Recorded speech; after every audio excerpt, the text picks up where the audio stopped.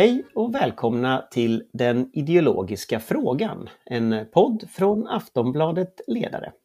Och idag har jag med mig Daniel Suhonen. Hej! Hej! Och Daniel är ju krönikör på Aftonbladets ledarsida, så det här är ju verkligen så här vi pratar med varandra. Men Daniel har också gett ut en bok som heter Vad hade Erlander gjort och som vi ska prata lite om. Det är också så att Daniel och jag har ju en ganska lång historia politiskt, bara som vi ska börja i den ändan. Vi kände varandra på 90-talet. Daniel kom ju från SSUs vänsterfalang med bas i Stockholm. Jag kommer från Göteborg. Kanske inte bas för högerfalangen, men i alla fall en del av den. Och det här är ju över 20 år sedan förvisso. Men snart 30. Nej, men 20. Ja, snart 30. Nej, ja, faktiskt. Det är hemskt. Men... Och det är ändå ganska intressant det här tycker jag, för att även om det är över 20 år sedan så jag kan fortfarande peka ut vem är för Mikael Damberg, vem är för Anders Ygeman. Damberg är då höger, Ygeman är vänster. Jag kan i stort sett peka ut vilka är regeringen som tillhör vilka falanger i sömnen liksom så va. Och det kan Daniel också göra.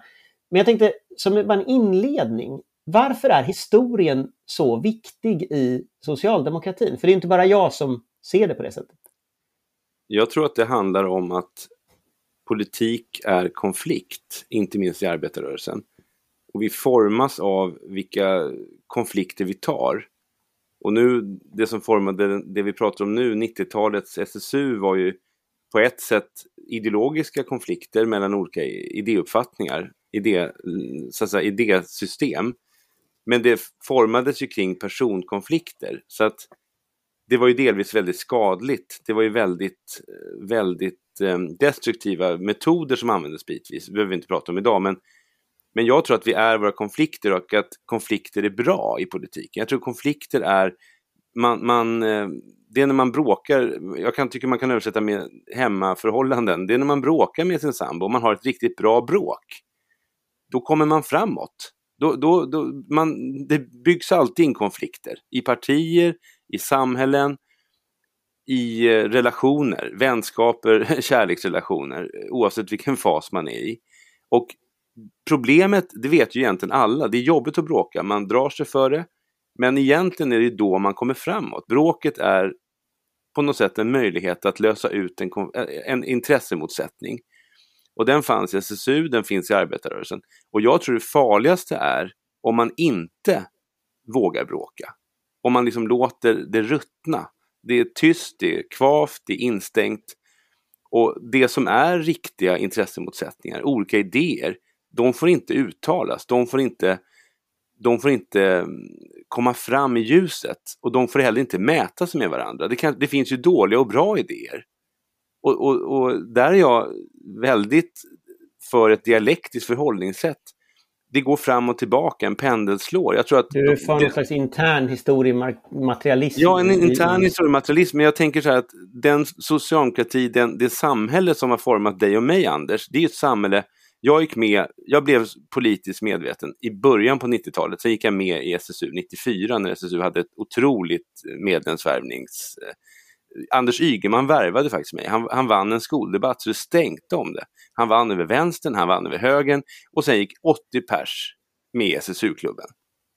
Sen har det inte SSU och de sitter fortfarande kvar i riksdagen och har fyllt liksom. Det är de senaste gången SSU värvade. Skämt åsido. Men ja, nu kommer jag faktiskt av mig. Men jag kan bygga vidare på det här med konflikter därför att när du frågar. När du säger så du har ju skrivit en bok om Erlander som egentligen är en bok om dig och egentligen är en bok om dagens socialdemokrati, väldigt mycket de utmaningar som ligger där. Vilka konflikter skulle du säga kännetecknat den tiden Erlander dominerade svensk politik får man ju säga. Och då pratar vi 40-tal, 50-tal, 60-tal, så det är en ganska lång del av vår historia. Nej, men jag tror att det var precis som nu så fanns det intressekonflikter mellan arbete och kapital, mellan stad och landsbygd och så vidare. Det som jag tror gjorde att Erlander blev så framgångsrik, det var ju att arbetarrörelsen var så oerhört välorganiserad. Jag tror alltid socialdemokratins partiledning har varit i vissa stycken rätt impopulär, ifrågasatt, fan de gör inte tillräckligt. Alltså det är på något sätt en klangbotten för det stigande förväntningarnas missnöje. Ett folk som tycker att partiet sviker, det ligger i DNA, därför att om målet är jämlikhet och samhället inte är jämlikt, då kommer man ju aldrig vara nöjd och man ska inte heller vara nöjd. Det är ju på något sätt Erlanders tes, vi kommer in på den säkert senare. Men det är på något sätt som att det som hände då och som gjorde att socialdemokratin kunde ha så stora framgångar, det var i grunden en organisering av en klasskänsla. Och den klasskänslan som ledde fram till en uppfattning som min mamma kunde säga på 80-90-talet. Hon kunde säga med patos, det här är ett arbetarhem. Sen var hon medlem i Socialdemokraterna.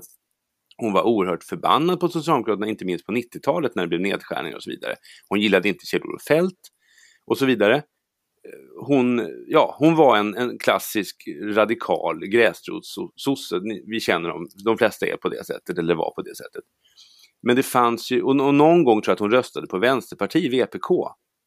Men det fanns ju inte på kartan att någon i vårt kvarter ens skulle överväga att rösta på Moderaterna. Vi hade en på vår gata som var en arbetarmoderat och han hade stor bil och sen gick de i konkurs och alla skrattade åt dem och sa det är typiskt moderater. De köper för stora bilar och för stora hus och sen går de i konkurs.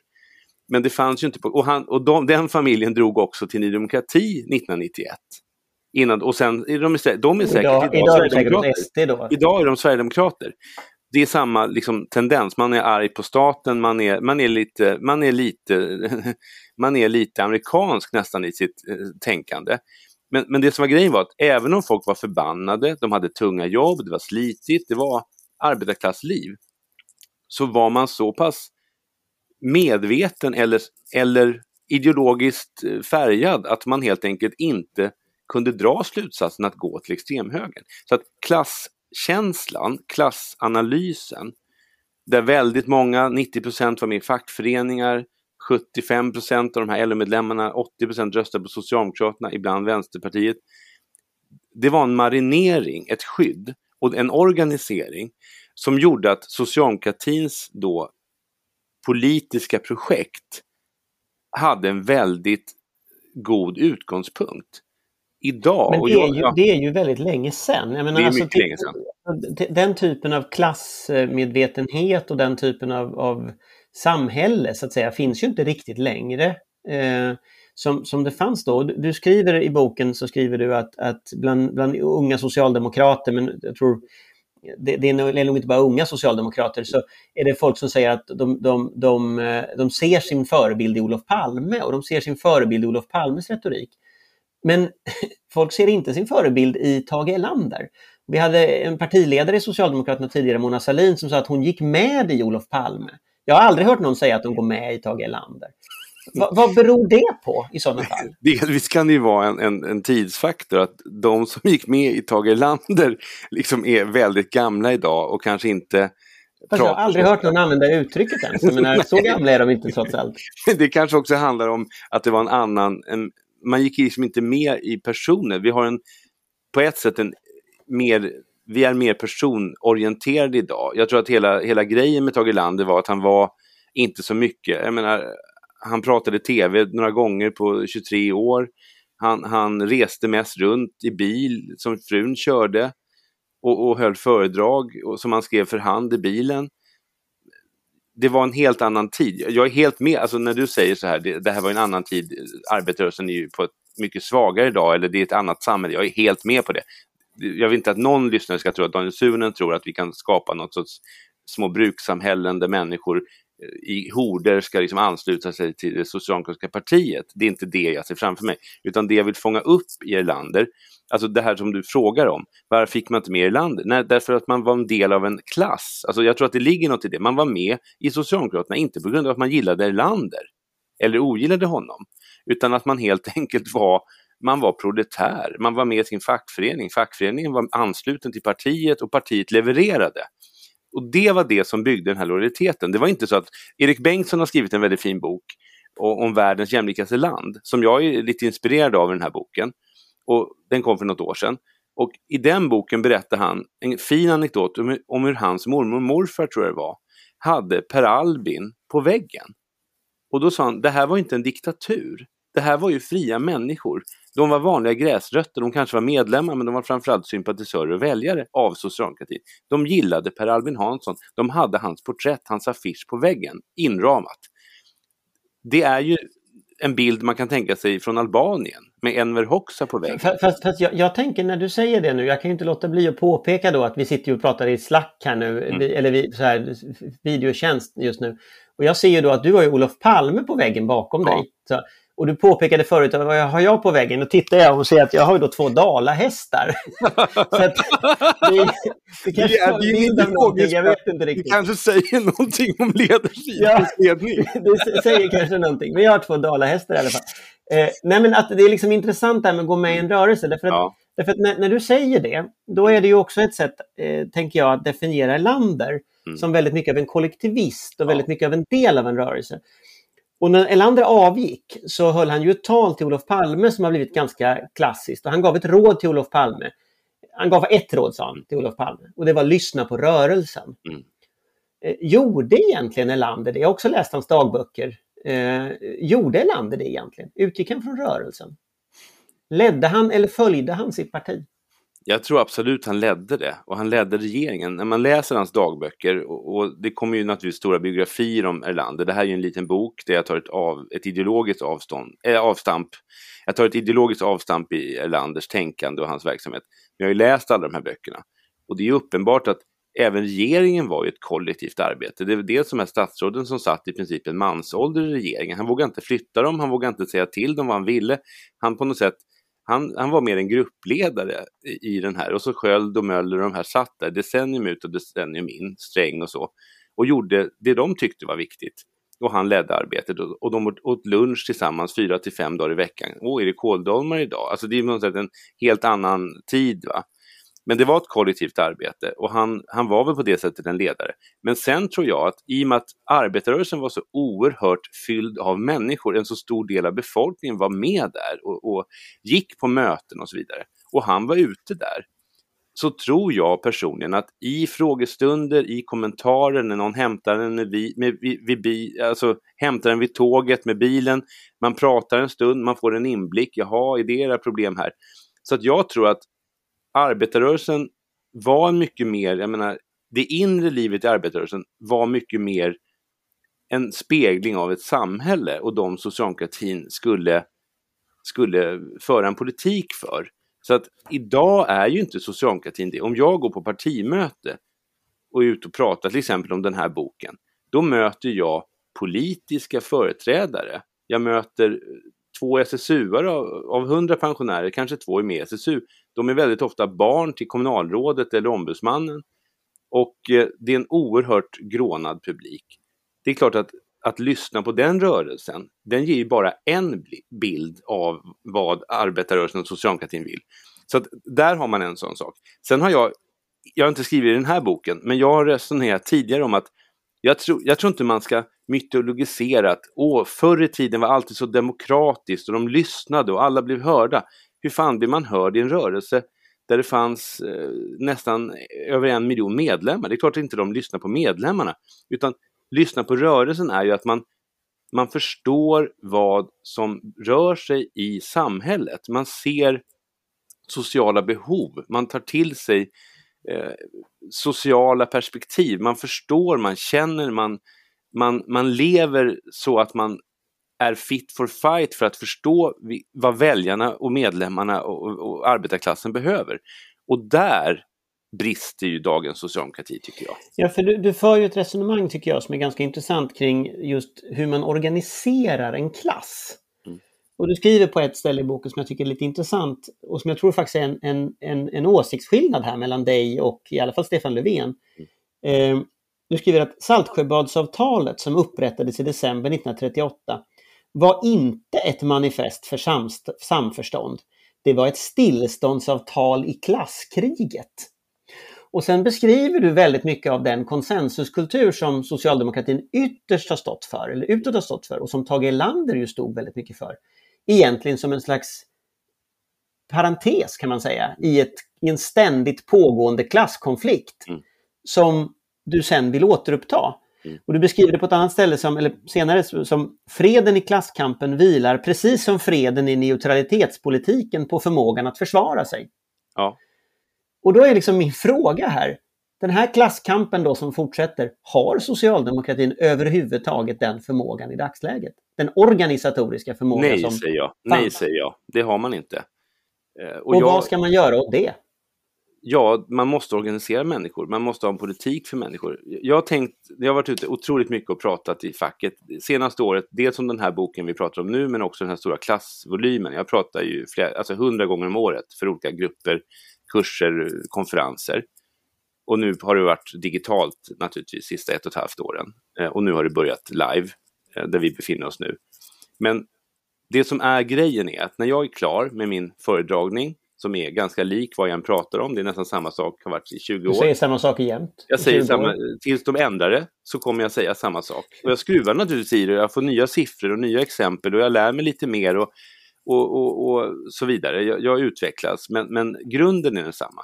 Men då är det egentligen bara en fråga jag får. Den uttalas på massa dialekter, på massa olika sätt. Den formuleras med den erfarenhet den som frågar har, eller vad de har sett i sitt liv. Och det är egentligen frågan, vad ska vi göra för att arbetarrörelsen ska komma på rätt köl? Vad ska vi göra för att rädda vårt parti? Det frågar ombudsmän i facket, det frågar den unga SSU-aren, den gamla 90-åriga gamlingen på mötet. Vad ska vi göra för att rädda vårt parti? Och då tänker jag att en av mina funktioner, och jag tror att anledningen kanske att du låter mig skriva på din sida, det är ju någonstans att min roll i arbetarrörelsen har varit den som man kan komma till det som alla är oroade över. Vårt parti håller på att dö. Vårt parti kan inte ställa människor på gatan. Vårt parti kan inte organisera arbetarklassen. Våran rörelse, ibland undrar jag om fackföreningarna har förmågan att strejka. Därför jag nästan inte säga som är facklig tankesmed. Men kan vi det? Alltså helt enkelt, min syn på klasskamp, klasskriget som man uttrycker i boken lite radikalt, det är ju inte det är verkligen inte någonting att folk ska gå och slå varandra på käften. Jag är motsatsen. Och hela idén här är att i ett kapitalistiskt system så finns det alltid intressemotsättningar som är inbyggda i att någon äger ett företag och vill ha vinst och någon arbetar i ett företag, massa människor gör det och vill ha lön och de delar samma kaka. Det här företaget drar in 100 miljoner, hur mycket ska gå till lön och villkor för de anställda och hur mycket ska gå till utdelning och vinst och löner till cheferna och ägarna. Det är grundmotsättningen. Och fackföreningar och arbetarrörelsens politiska partier eller socialdemokratin är ju det organiserade intresset för arbetarklassen att helt enkelt försvara sig. Man bildar en kollektiv kraft mot den kollektiva kraften arbetsgivare, borgerliga partier. Jo, men då måste jag förfråga detta, för jag förstår liksom, men tittar man på vad Erlander skriver så är det ju ganska självklar utgångspunkt så att säga i det hela. Men tror du han skulle känt igen sig i din tolkning om att det här samförståndet i själva verket bara är en slags tillfällig parentes och att klasskriget är utgångspunkten? Alltså klasskriget jag skulle, om jag reviderar upplagan kanske jag skulle, alltså klasskamp, men alltså det är det här liksom, klasskriget kommer ju av den här bilden av stilleståndsavtalet. Jag tänker på Jaltaavtalet där Churchill och de här sitter och signerar fredsavtalet och hur man delar upp Europa och så vidare.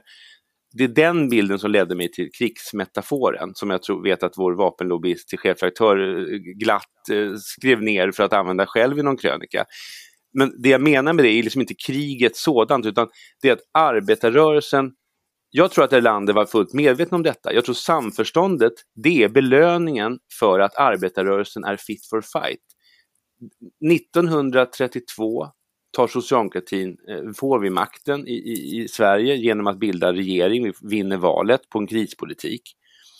31 har det varit vilda motsättningar på massa håll i landet och skotten i Ådalen är de mest kända där 5 arbetare dör.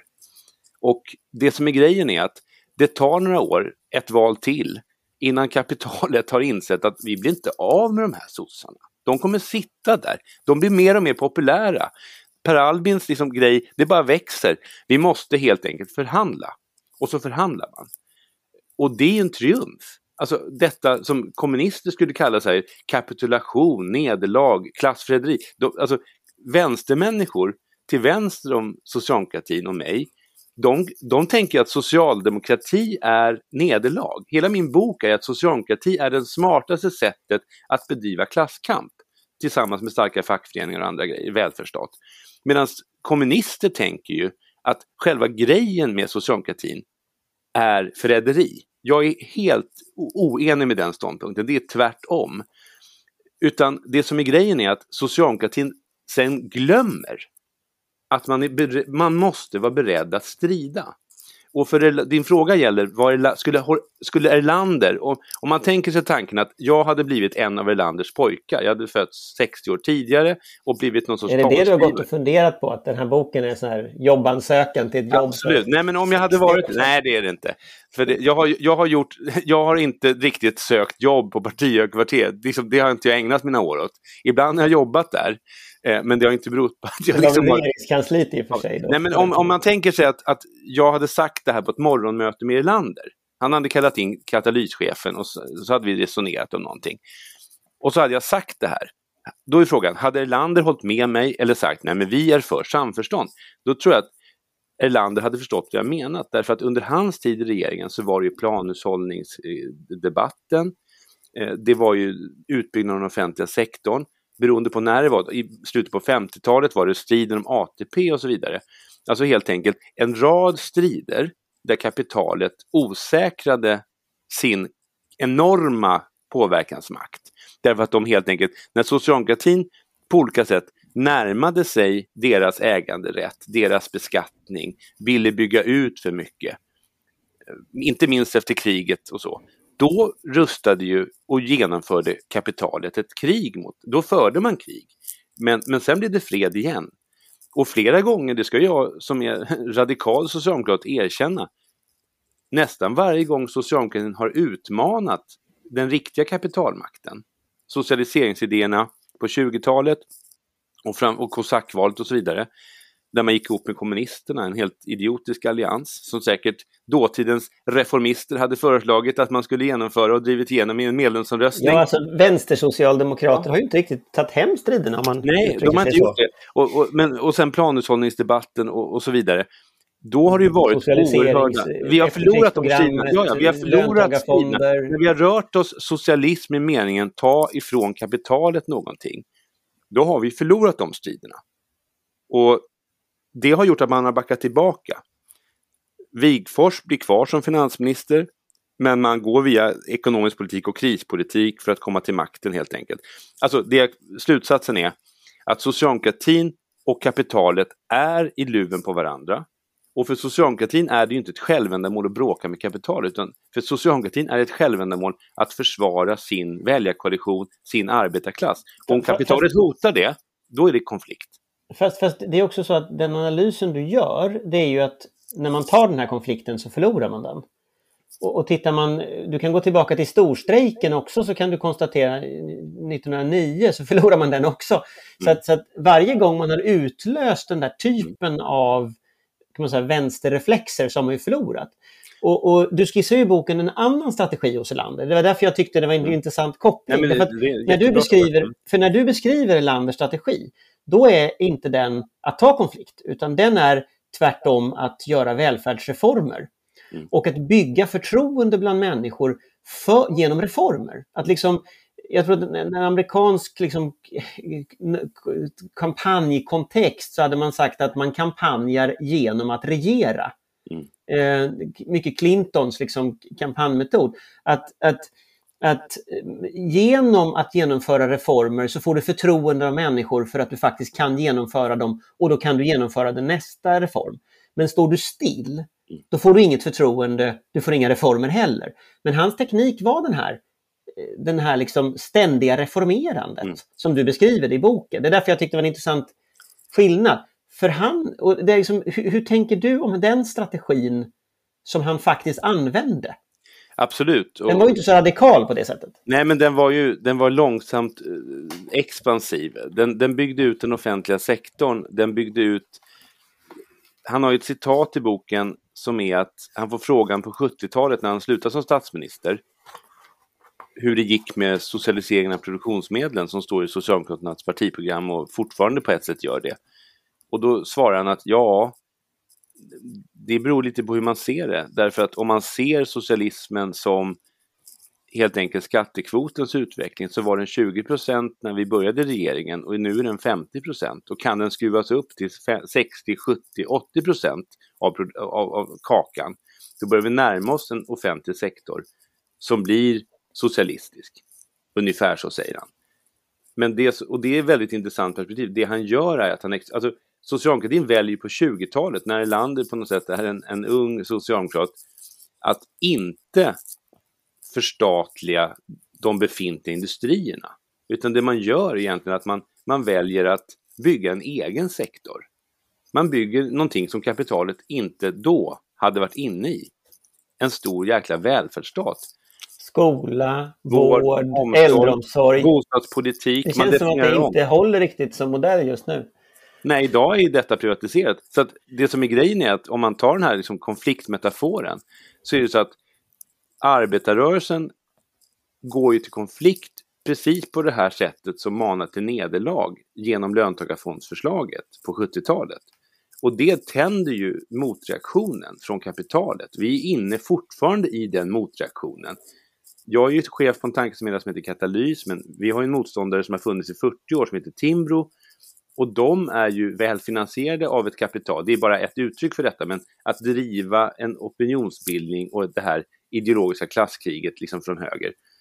Men då tänder man ju den här motståndsreflexen, försvaret från kapitalet, som är oerhört starkt. Och det som är grejen är att jag tycker det blir så fin pendelrörelse, fin men hemsk, det är att på 70-talet är en stark arbetarrörelse på väg att driva in det gemensamma ägandet i företagen genom löntagarfondsförslaget.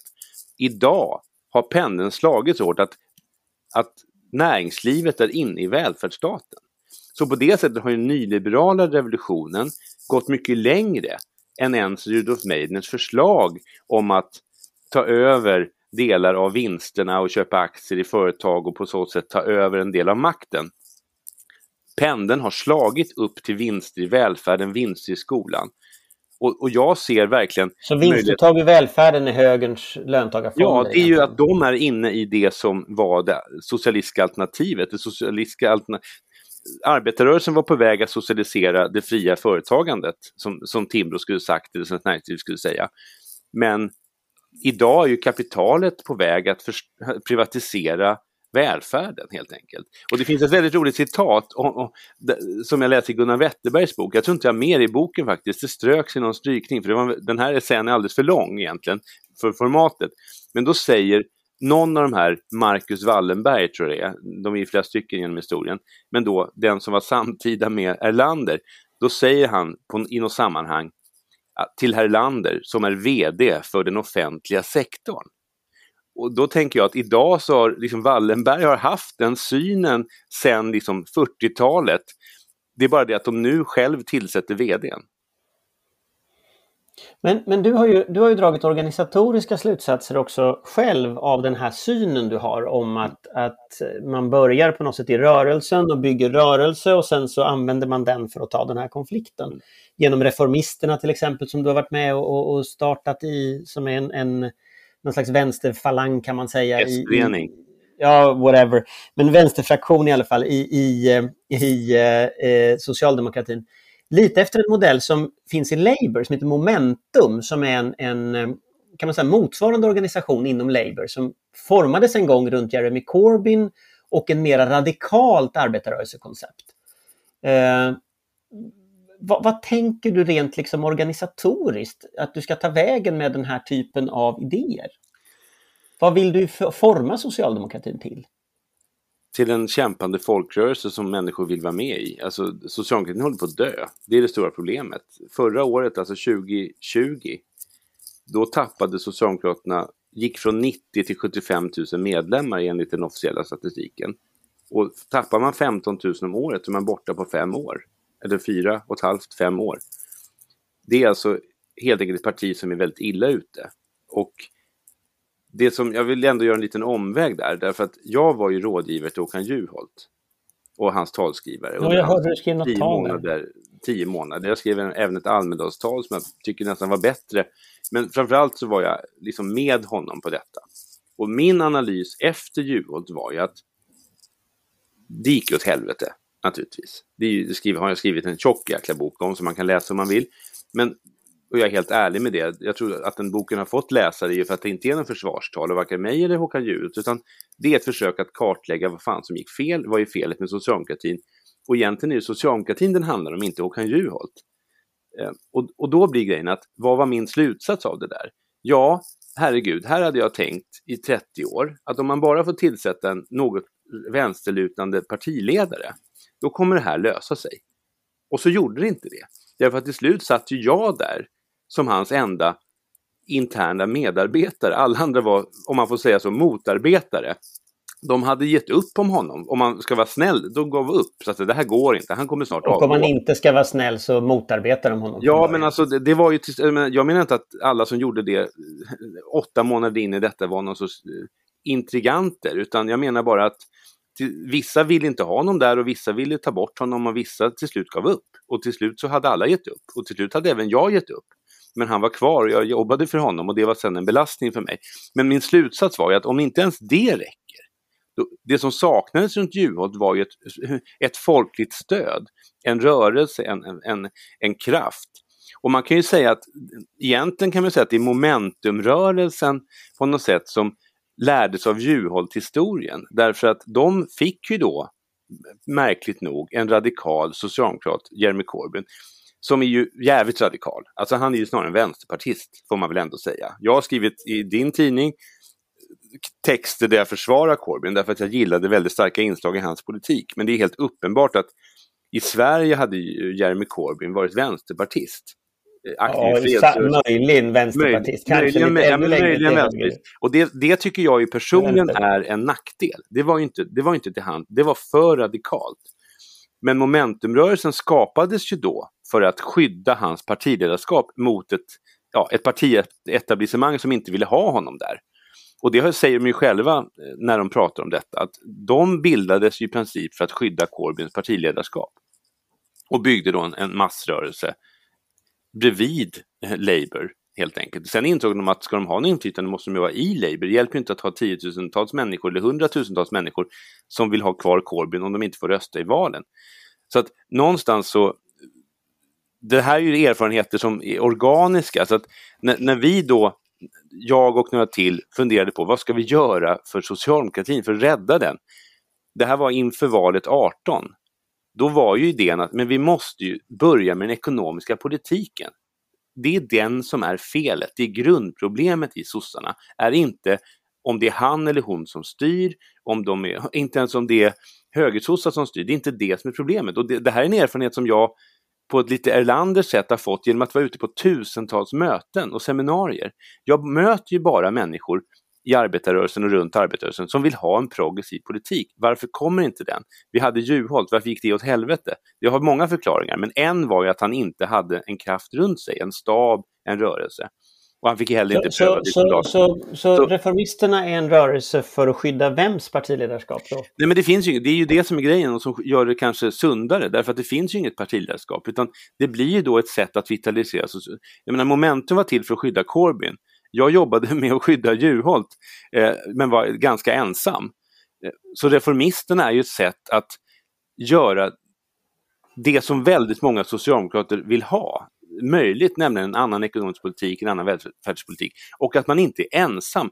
Man kan inte ha ett parti där 100 000 människor, som det var nyss, sitter ensamma på sin kammare och tänker varför jag är den enda radikala socialdemokraten.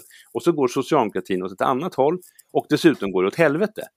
Och så att jag menar att den stora skillnaden mellan momentumrörelsen och Corbyn mot Juholt och reformisterna, förutom att de inte hänger ihop, eller det finns ingen koppling på det sättet, men det är en organisk koppling.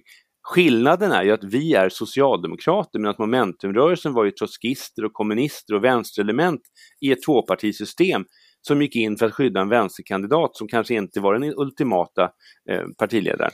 Och reformisterna är sossar som vill sossesaker. Så att det är en jävla skillnad. Jag hade aldrig jag skulle säga så här, jag har sagt det till partisekreteraren, hon som nu avgår, Lena Rådström-Båstad, att om det uppstår någon jäkla trotskism eller någon infiltration, då ska du säga det till mig, för jag kommer själv bära ut de här jävla människorna. Vi behöver inte någon jävla idé om Lenins partibygge eller någonting. Vi är sossar, men vi vill att socialdemokratin ska föra en annan fördelningspolitik. Och föreningen Reformisterna gör att människor kan samarbeta för att opinionsbilda kring det. Men det jag tycker att det är en helt demokratisk grej. Liksom. Ja, det är intressant. Men det intressanta blir ju här att, för du beskriver ju den här organisatoriska synen på ett sätt som en fortsättning av Erlanders folkrörelsebygge. Men tittar man på hur det gick för Juholt, som du säger, hur det gick för Momentum och Corbyn. Juholt blev ju avsatt innan han mötte väljarna. Corbyn mötte förvisso väljarna 2 gånger. Det blev det sämsta valresultatet Labour har gjort. Väldigt nära en gång. Ja, fast det blev sen det sämsta valresultatet Labour har gjort sen 30-talet. Senare, ja. Ja, exakt. Ja, och det var ett Brexitval. Nej, men frågeställningen är ju, och går man tillbaka till de andra striderna som du pratade om förut, liksom, så förlorar man ju. Så att frågan är så här, jag skulle ställa kanske en hård fråga, men hur fasen får du den där organisatoriska idén att vinna istället för att förlora? Det är en jättebra fråga. Jag tänker så här att för det första så vill jag betona en sak. Jag är nog för mycket mer gråsoss än de flesta förstår. Det säger jävligt mycket om socialdemokratin att en sån här gråsosse som vill ha lite större välfärdsstat, lite högre skatter för de allra rikaste och ta bort friskolekapitalet, liksom riskkapitalet i skolan, är på något sätt den rödaste sossen som någon kan hitta. Det är jag inte. Men det är också väldigt märkligt att socialdemokratins idédebatt är så död. Den är så låg, den är så lite. Det finns inget liv, ingen karisma, inget patos, inget humör, inget temperament, inga idéer. Så jag är liksom enmansorkestern som spelar, pratar, skriver, jag tröstar, jag liksom håller liv i någonting. Och så säger alla, men han är så ensam, han är så ensam. Och så åker jag runt liksom i landet och möter, precis som Juholt gjorde när han var partiledare och innan han var partiledare. Fan, jag är inte ensam. Jag kan försörja mig på att åka runt här. Jag får starta en tankesmedja åt 5 tunga LO-förbund. Jag har försörjt mig i arbetarrörelsens tjänst i 20 år, 25 år sedan jag började jobba på ABF-huset. Alltså, det är inte så att jag är ensam. Jag är motsatsen till ensam. Jag är mitten. Jag är socialdemokratin. Och jag är inte så jävla radikal. I min bok till exempel, om det här hade varit en radikalistisk vänsterist som hade skrivit den här boken, då hade den handlat om Marx och förstatligande av produktionsmedlen och vi ska liksom kasta ut ägarna. Min bok handlar ju om reformismen, det här stegvisa. Jag skriver inte ut hur ett perfekt samhälle ser ut. Jag tror inte på den idén. Jag tror ju på att man har en klass, alltså jag tror att politiken ska börja, socialdemokratins politik ska börja i en idé om gemensamma lösningar på gemensamma problem. Det här kan samhället göra bättre, som Hjalmar Mehr sa. Det är idén. Man har en klasskänsla. Vilka jobbar vi för? Jo, vanliga människor. Det är det som är klasskampen då. Vi står upp för dem som inte själva kan köpa sin egen ö när klimatet pajar, eller köpa syrgastuber till sig och sina 7 barn. Utan helt enkelt människor som behöver varandra. Det är en kollektiv kraft. Det kräver en rörelse. Börjar man i den positionen och har ett demokratiskt sinnelag som jag har. Jag är djupt demokratisk. Och tror på stegvisa reformer. Då landar man ju liksom inte i Corbyn och Momentum, utan då landar man i Erlander och Möller och Alva Myrdal och Olof Palme. Och då landar man ju dessbättre då till och med i det som jag anar nu lite grann i det som händer i socialdemokratin. Man vill stoppa vinsterna. Jag menar, jag är så jävla glad idag. Alltså jag uppfattade, för 10 år sedan stod jag där och sa, vi ska stoppa vinsterna. Ingen i partiledningen höll med. Det var liksom, de var för vinster. Man vill inte rucka någonting med överskottsmål och så vidare kring den ekonomiska politiken. Och man såg inte klassklyftorna. Idag pratar socialdemokratin klass, man pratar ojämlikhet. Man vill kasta ut vinsterna i skolan. Och man vill rucka så försiktigt man kan, men man försöker rucka från överskottsmål till balansmål. Jag vill ha ett underskottsmål. Men jag känner ju att jag har påverkat den debatten. De kommer till mig, jag kommer inte till dem, och jag är mitten.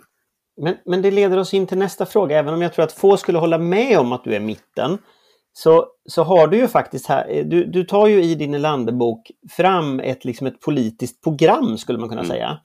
Där du definierar liksom, vad är det du ser som jag skulle tolka det som ett regeringsprogram för nästa partiledare egentligen, som du skissar här. Kan du berätta lite om det? Jag kan säga första meningen i det, bara för att ge en bild av det. Socialdemokratin måste återigen ha en egen samhällssyn som vilar på demokratisk socialism. Och det går i sin tur tillbaka på ett annat citat du använde tidigare, där Erlander säger att den som inte har en socialistisk idé går vilse. Och det där är liksom en sån här nyckelgrej, att utan kompass går du vilse. Och här levererar du en ny kompass. Vad är det du har för innehåll i den? Innehållet i det här programmet är ju någonstans att socialdemokratin måste ha en egen idé om samhället. Och det är ju tillbaks till Axel Danielsson som formulerade det första partiprogrammet, att socialdemokratin skiljer sig från alla andra partier, och så listar han upp varför. Att man helt enkelt är en egen kraft, en egen rätt, man är motståndet, man är den organiserande kraften för den undre halvan, majoriteten av folket som inte äger produktionsmedlen. Och det räcker, det är socialdemokratins grund och kärna. Så den börjar i den här klassanalysen. Sen måste jag säga att jag gör en ganska uppdaterad klassanalys. Jag tror inte att det handlar om att, och det kanske låter paradoxalt, jag tror inte att det handlar om en politisk framgång för socialdemokratin. Handlar inte om att skrika ordet arbetarklass i varje mening, eller att bara vända sig till blue collar workers eller så i LO, som man dessutom då dessvärre tror ofta är manliga industriarbetare enbart. Det är lika mycket människor i callcenters och tjejer i vården och så vidare. Många invandrare, absolut inte blonda. Utan klassgrejen här är ett politiskt klassmedvetande. Vi är folket, vi är majoriteten, vi bygger landet, vi som går upp på morgonen. En del är medelklass och tjänstemän. Det är den här breda koalitionen. Och jag tror jag skriver den där första punkten, att grejen med den här klasskoalitionen är ju att genom de välfärdsreformer och den här expansiva offentliga sektorn som jag vill se, som är väldigt erlandersk och väldigt socialdemokratisk, så bygger man också ihop en potentiell väljarmajoritet. Och de sista 30 åren med nedskärningar, urholkade skyddsnät och så vidare, det har ju varit nyliberal reformism för att slita isär de här grupperna. Så Reinfeldt för en klasspolitik för att kunna sänka skatten. Och men vi håller oss till din, tänker jag. Men där någonstans, liksom att politiken får ihop en bred väljarkoalition i den undre halvan av befolkningen. 50% räcker ju för majoritet, men man måste få ihop dem. För du säger här, det är att ditt verktyg för att uppnå detta, det är att välfärden, jag tror du uttrycker som, det är en ö av icke-marknad. Ja.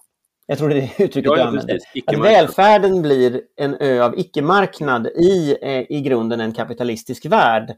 En slags undantag från de spelregler som gäller i den övriga världen. Ja, alltså när jag går på en restaurang, eller när jag köper ett par jeans, eller när jag beställer en resa som jag hoppas att jag kan göra snart och åka någonstans med min sambo, då har jag inget problem med att det är en reglerad, legalt okej marknadsekonomi där företag följer lagar och regler och har kollektivavtal och så vidare. Alltså helt enkelt en fungerande marknadsekonomi.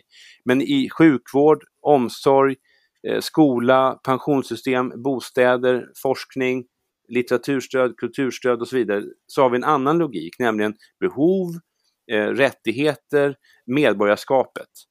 Och den där grejen är ju helt enkelt en väldigt smart lösning på problemet att marknaden kan inte leverera jämlikhet. Marknaden kan inte leverera storskalig innovation på ett sätt som är bra för de flesta människor. Utan marknaden levererar vissa saker utmärkt och andra saker väldigt dåligt. Och socialdemokratin löser det här genom att man helt enkelt bygger upp en välfärdsstat.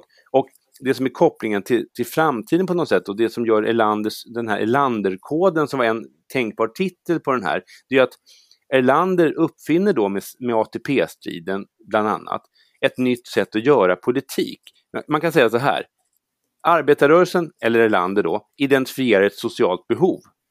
Arbetarna då på 50-talet hade inte samma pensioner som tjänstemännen hade fått rätt till genom sina avtal. Det är ganska likt hur vi har idag. med de här höga tilläggspensionerna som finns idag. Men det identifierade facket förmodligen, och de sa det på mötena: varför får inte vi bra pensioner?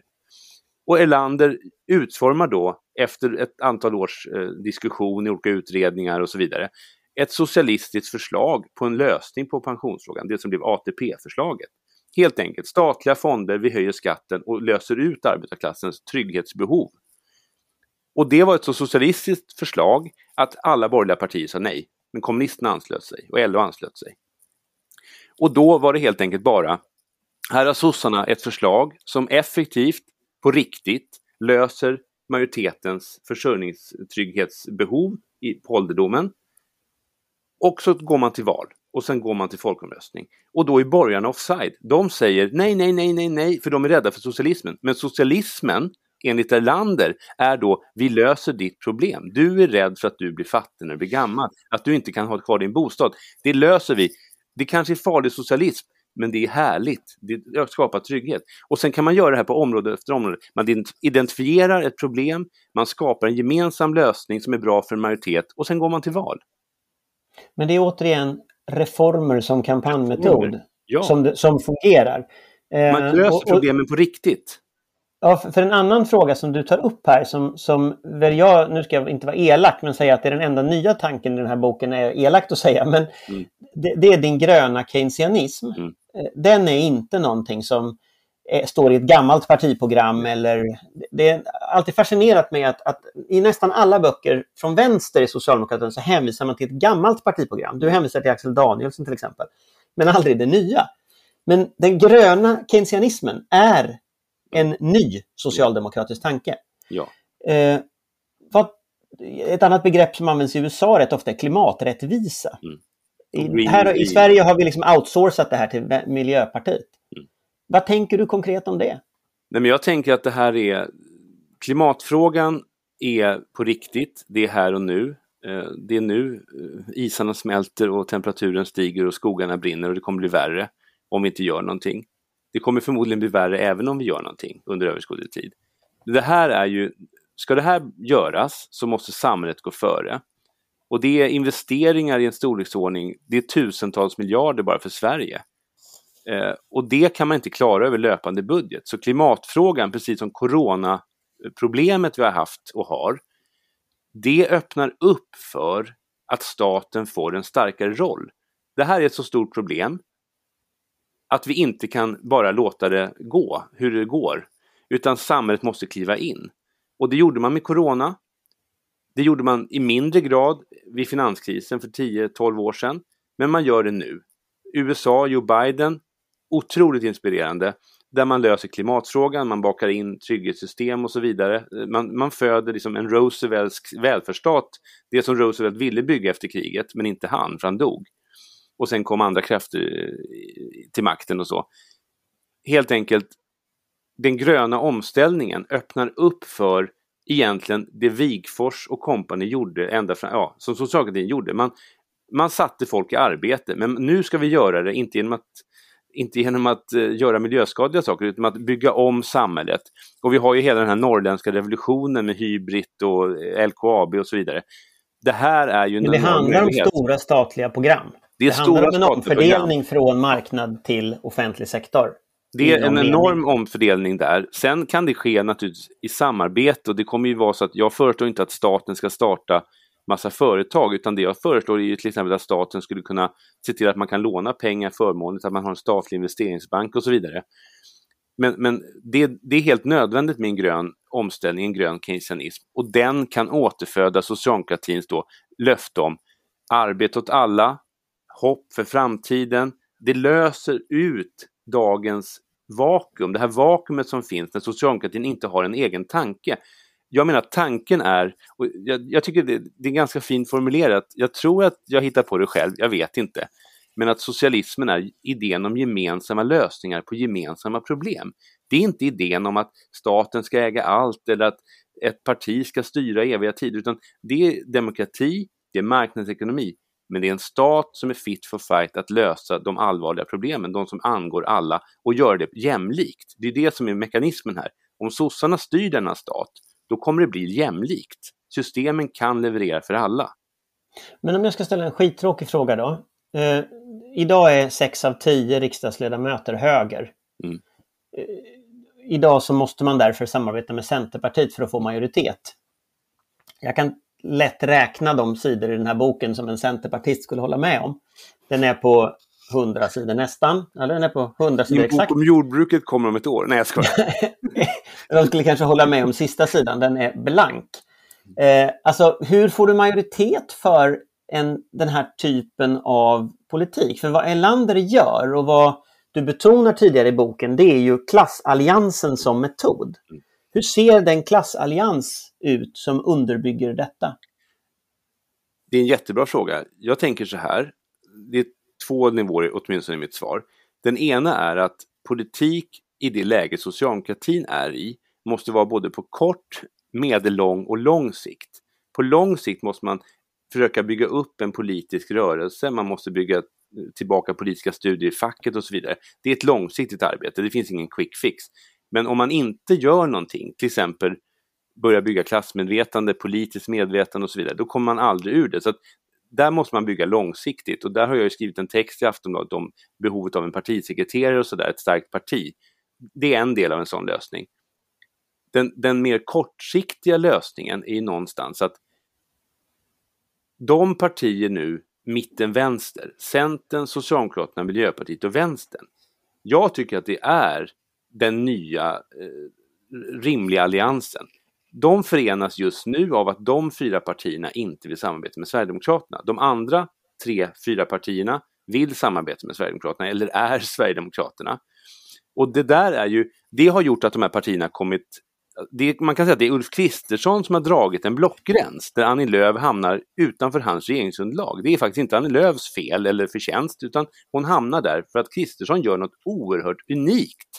Han vill innan ett val, han har inte sett ett valresultat, han vill inget annat än att liera sig med Sverigedemokraterna, ett parti med bruna rötter. Och säger man blåbrunt så skriker de ju, då rullar de sig en hel vecka. Så säger vi blåbrunt en gång i kvarten här så kommer en del vara sysselsatta fram till valet. Men Kristersson vill detta, det är det märkliga. Inte att han kanske gör det, men han vill det. Han drömmer om det, han talar om det. Vi och Sverigedemokraterna ska göra det här. Det är mycket märkligt. Det gör att Annie Lööf hamnar hos Socialdemokraterna. Det blir väl Magdalena Andersson. Jag tror det blir bra, men hon hamnar där. Då tänker jag så här att precis som du säger, jag är inte en idiot. Jag kan också räkna. Jag förstår att det inte är så att löntagarfonder står för dörren, eller om man ens ville det, utan det här är svårt. Men jag tror att om socialdemokratin med Magdalena Andersson lite grann skruvar i sin politik, så kan man få ett klart bättre resultat. Alltså personer ändrar dynamik. Olaf Scholz i Tyskland ändrar dynamiken. När Merkel försvinner så händer någonting. Jag tror att det är så att jag ser positivt på detta. Det kan vara så att socialdemokratin får ett något bättre resultat. Det ser inte ut så just nu, men jag tror Magda kan vinna några procent. Säg att vi får 30, säg att vi får 31. Det ändrar dynamiken mellan de här 4 partierna till vänster om bruna gränsen. Och det skulle på sikt kunna göra socialdemokratin för ett starkare förhandlingsmandat. Det är det ena. Det andra är att i mellanrummet mellan de här partierna, ett centerparti som är väldigt nyliberalt och värnar skogsägare och markägares intressen, så finns ju en landsbygd som behöver insatser. Vi har behovet av en grön omställning som alla de här 4 partierna, och då räknar in Vänsterpartiet, förenas av på olika sätt. Lite olika, men på samma sätt. Så man kan säga att det är ett resonemangsäktenskap som Kristersson har konstruerat åt vänstersidan. Men på kort sikt så kommer du fortfarande att tvingas kompromissa med Annie Lööf. Man måste kompromissa. Alltså, jag vill ändå sluta resonemanget. Jag tror att det är ett resonemangsäktenskap.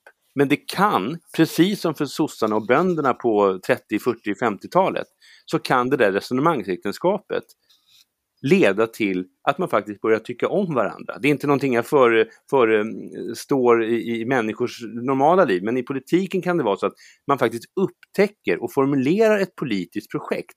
Det här rödgröna vänstermitten, där Vänsterpartiet kommer stödja en sån regering, det finns ett helt tänkbart politiskt projekt som handlar om regional jämlikhet, klassmässig utjämning, någorlunda fördelning, ta bort det värsta av vinsterna i skolan och rädda klimatet och bygga ut industrin och tillväxten och full sysselsättning.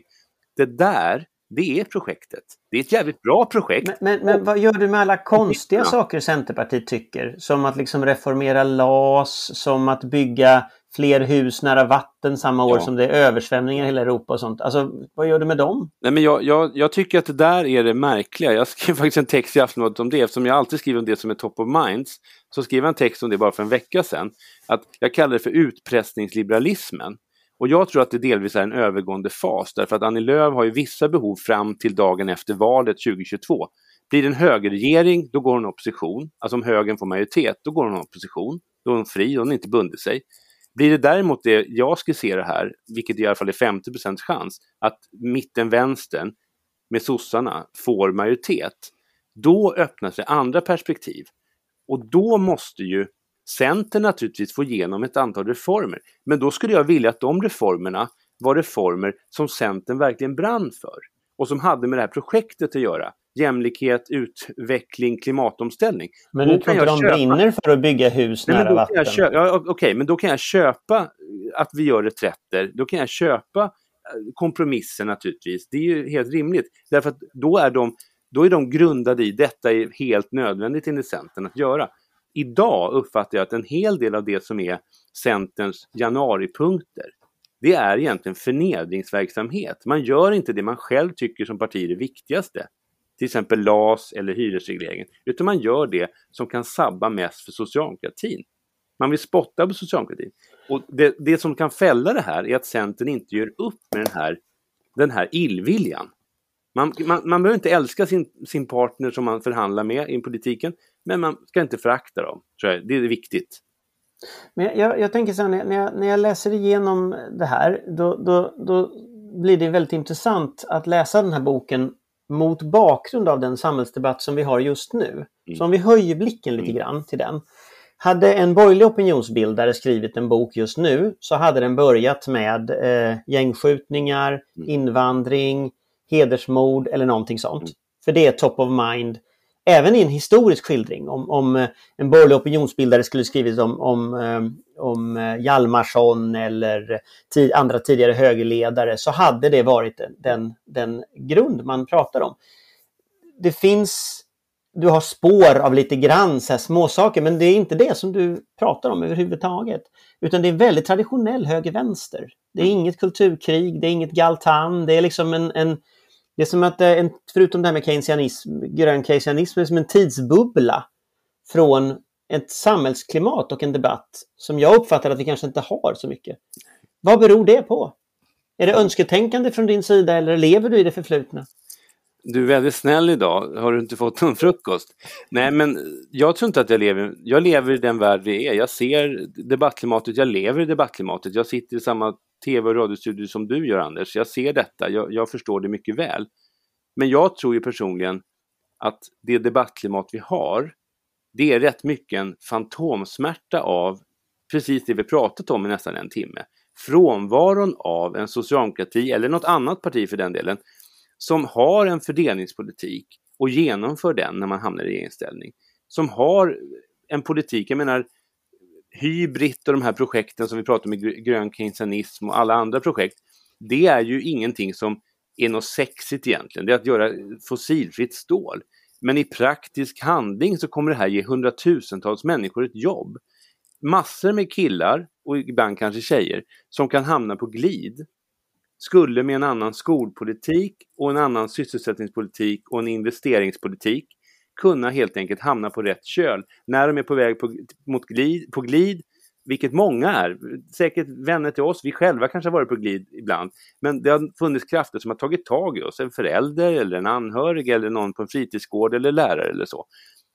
Det här är ett otroligt misslyckande, den här kriminaliteten, det här att massor med ungdomar får förstörda liv och förstör andras liv och detta vidriga våld. Jag lever i detta samhälle, jag är väldigt engagerad i detta.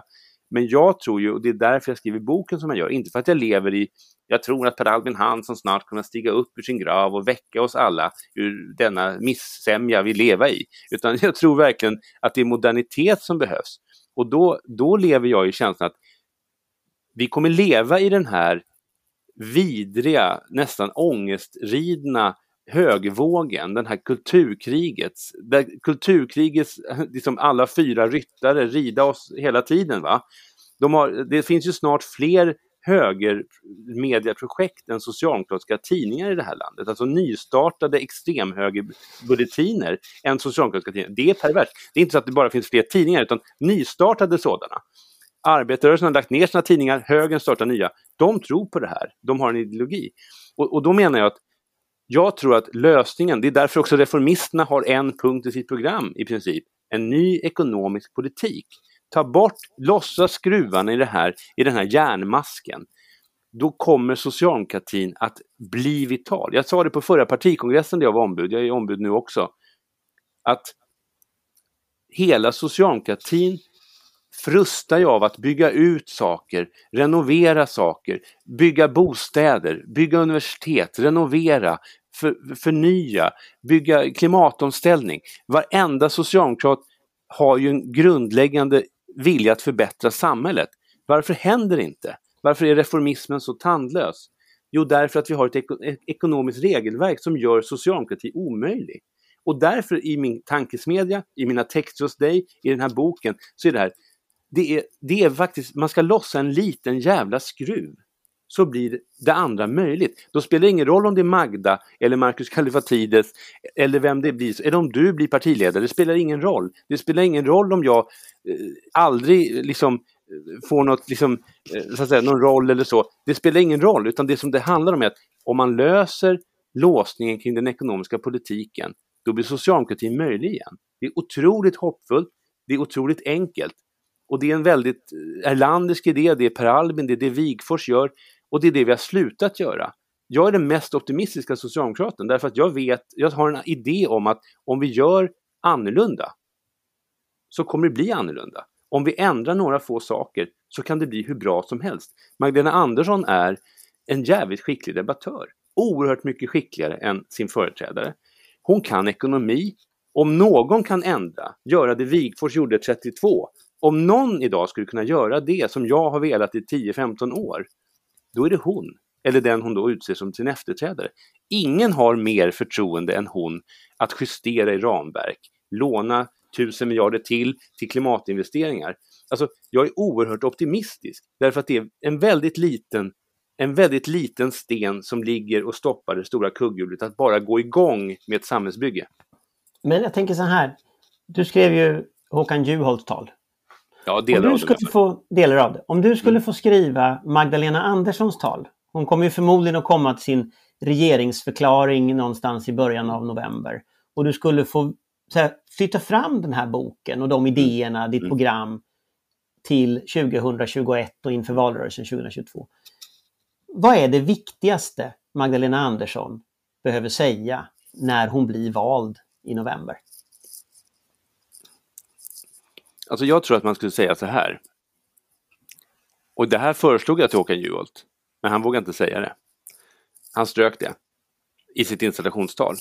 Och jag tror att för tiden var inte mogen då. Utan tiden kanske är mogen nu. Jag tror att man ska säga så här. Man ska öppna, hon kommer stå några minuter medan ovationerna, jag kommer sitta där i salen, det kanske du också gör. Ovationerna kommer rulla. Och så till slut så blir det tyst. Och då ska hon säga så här. Ni som är besvikna på socialdemokratin, ni som har lämnat socialdemokratin, jag förstår er. Ni som känner er svikna av 30 års nyliberalism, dåliga skolor, låga pensioner. Ni har all rätt.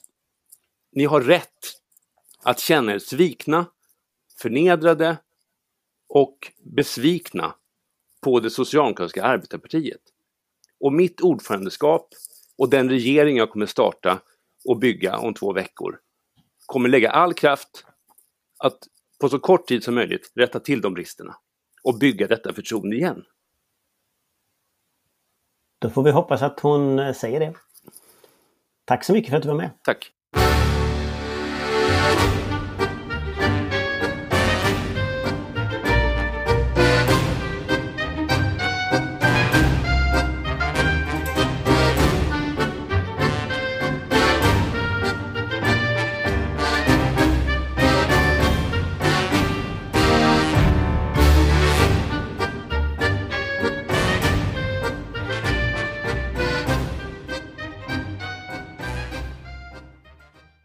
Du har lyssnat på en podcast från Aftonbladet.